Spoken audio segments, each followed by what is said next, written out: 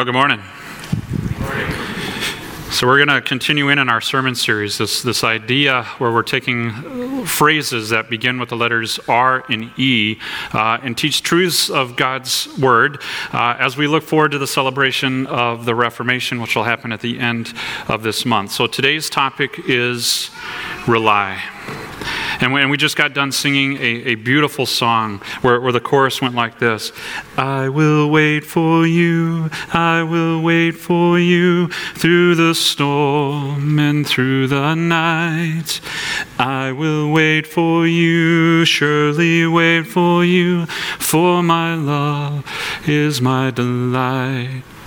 So let me ask you this, as you and I are Christians, and we have this idea that we're supposed to trust in God and trust in Him fully. Do you always find it easy? No. That's the elephant that's in the room. And as we talk about this idea of relying on God, we need to recognize that because it can do a lot of harm if we don't.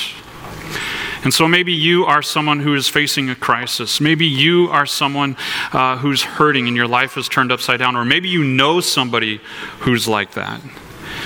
And as we talk about this idea of relying on God, you may wonder, where is God in the midst of the storm?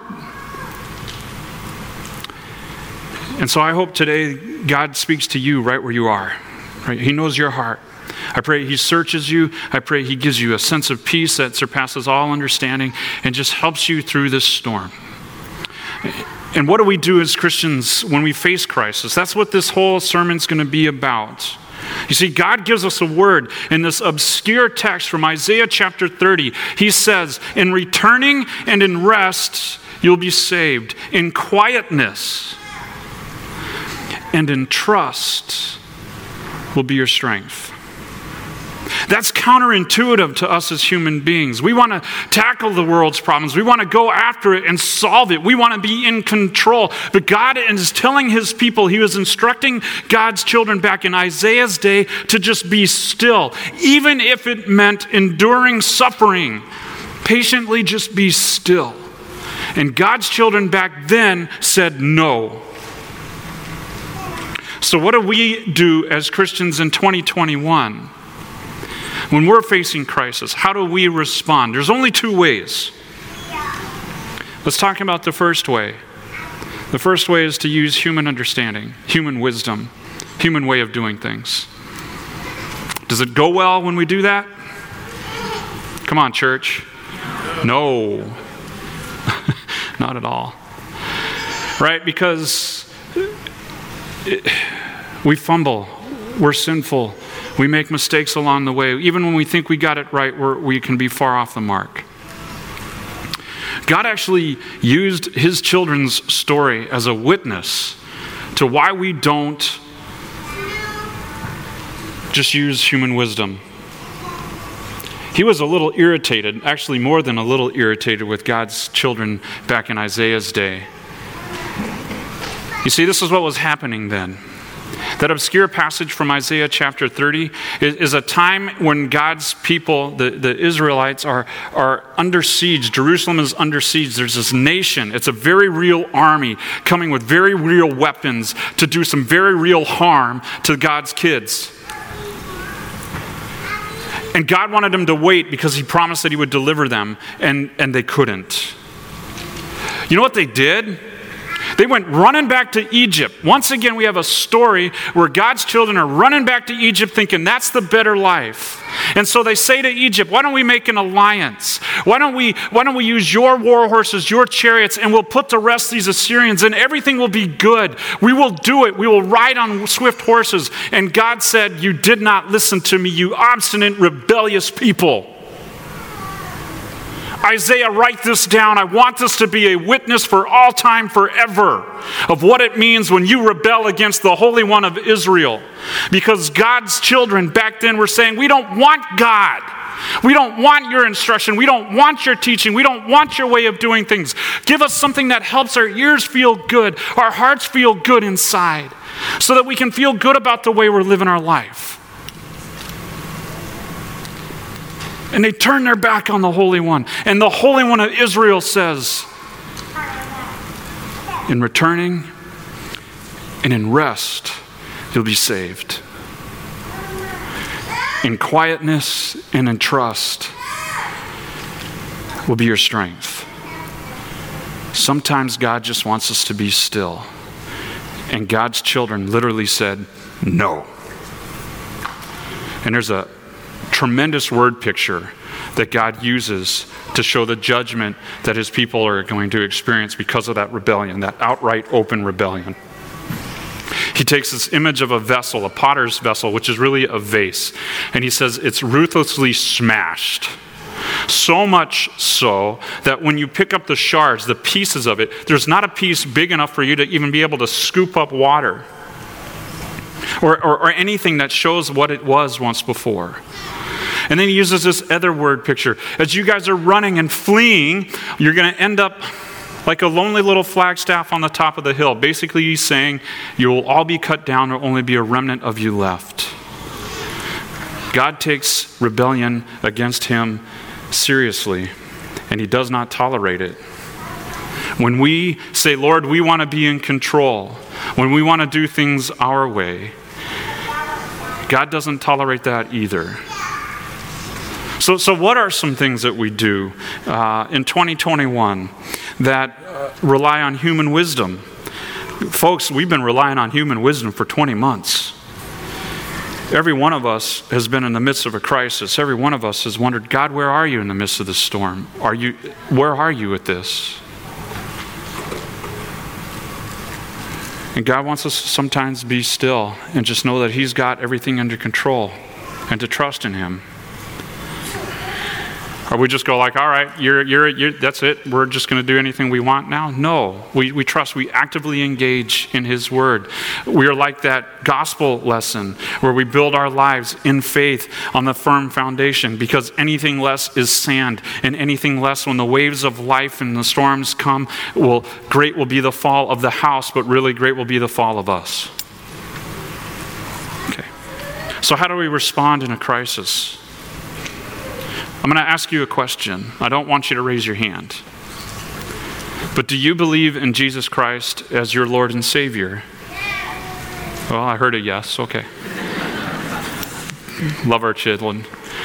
All right. Do you believe in Jesus Christ as your Lord and Savior? And if you do you realize that that's a gift? There's not a single one of us that are able to come to faith apart from the Holy Spirit working on our lives. God's word working on us, transforming us, creating on us a new life, a new heart each and every day. He seals it with us in our baptism. We're linked to Christ forever there, right? And we can't do it on our own. We're sinful human beings. We can't. We have to ask God, please clear the obstacles out of my mind and out of my heart so that I can concentrate on your word. Let me put aside the distractions, even for an hour, just to be able to hear you speaking to me.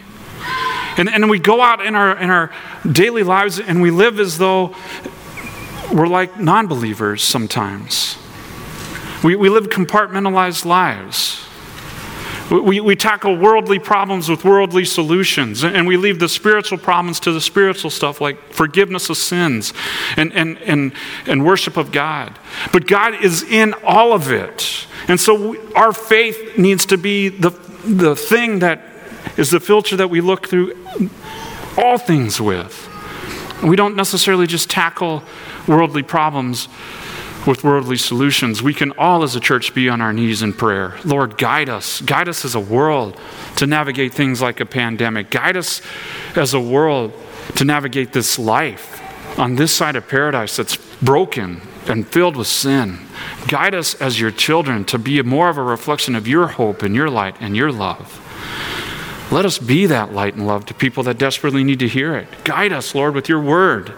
That's what we're doing. That's what we're asking. That's how we respond in the midst of a crisis. Even when we don't see God there, we know he's there. Can I give you an illustration? I'm pretty sure I shared this with you in the past, and so if I have, please bear with me. But it's going to illustrate a point. I was a student studying to be a pastor. I was a vicar up at Covenant Hospital. I served there 5 days out of the week. One particular day, I was called in to minister to a family that lost a loved one. And so I was making a long trek from one end of the covenant to the other. I was not prepared for what I was going to see. There was a young couple, 6 months pregnant, and the baby wasn't alive anymore. There was a lot of tears, lots and lots of tears, and a question, are you sure? And a simple silent nod, yes. And here I am, this kid, this single guy, trying to minister to this family, and I didn't know what to say. I didn't know what to do. Thank you, Lord, that you were in the midst of that storm, because as we were there together, the group of us, the parents eventually said, can we pray? And we did, and we prayed, and we talked about Jesus, and we talked about hope, and we talked about resurrection, and those kind of things. And so God, even though there's this muddling, fuddling guy there trying to minister to him, me, God's word was still coming through with hope and truth and something to be grounded on. But I got to be honest with you, I was numb the entire day. I went back home. I was living up by St. Paul Frankenlust, right off of M84, just north of us. Across the street from the church, there's a cemetery. When I got out of my truck, we were in the midst of an ice storm that was starting, and I could hear the ice hitting the roof of my truck, but I couldn't feel it hitting my skin because I was so numb from the day's activities. And I could see the picture of the parents with the tears down their eyes just playing over and over in my mind. And I got out of my truck and I looked and I saw this dark, cold, lifeless cemetery. And that's how I felt. Only to have in the next moment a steeple brightly shining, white, cutting through the darkness, giving a picture of hope. The hope that we have of the resurrection. The hope that Jesus laid his life down for each and every single one of us, no matter what's going on in the storms of our life. You see, the grave isn't the same anymore. I learned that day. The grave isn't the same anymore. We need not fear the grave. We need not fear the storms of this life because God's promised to see us through. He was in the midst of that muddled up conversation with a family that lost the unthinkable. He was there speaking peace. Do we understand it? No. Will we? When we get to paradise? Yes.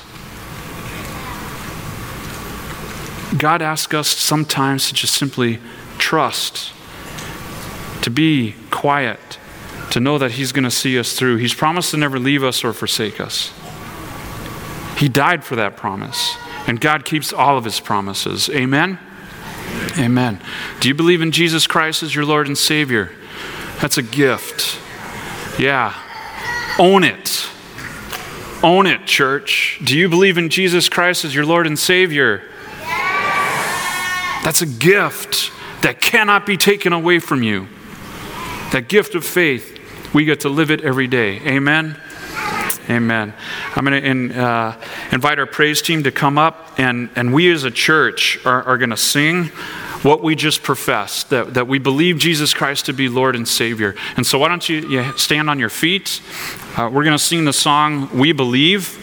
It's a beautiful word. It talks about the resurrection. It talks about the hope that we have. And I pray that it strengthens you today, tomorrow, and all your days. In Jesus' name, amen.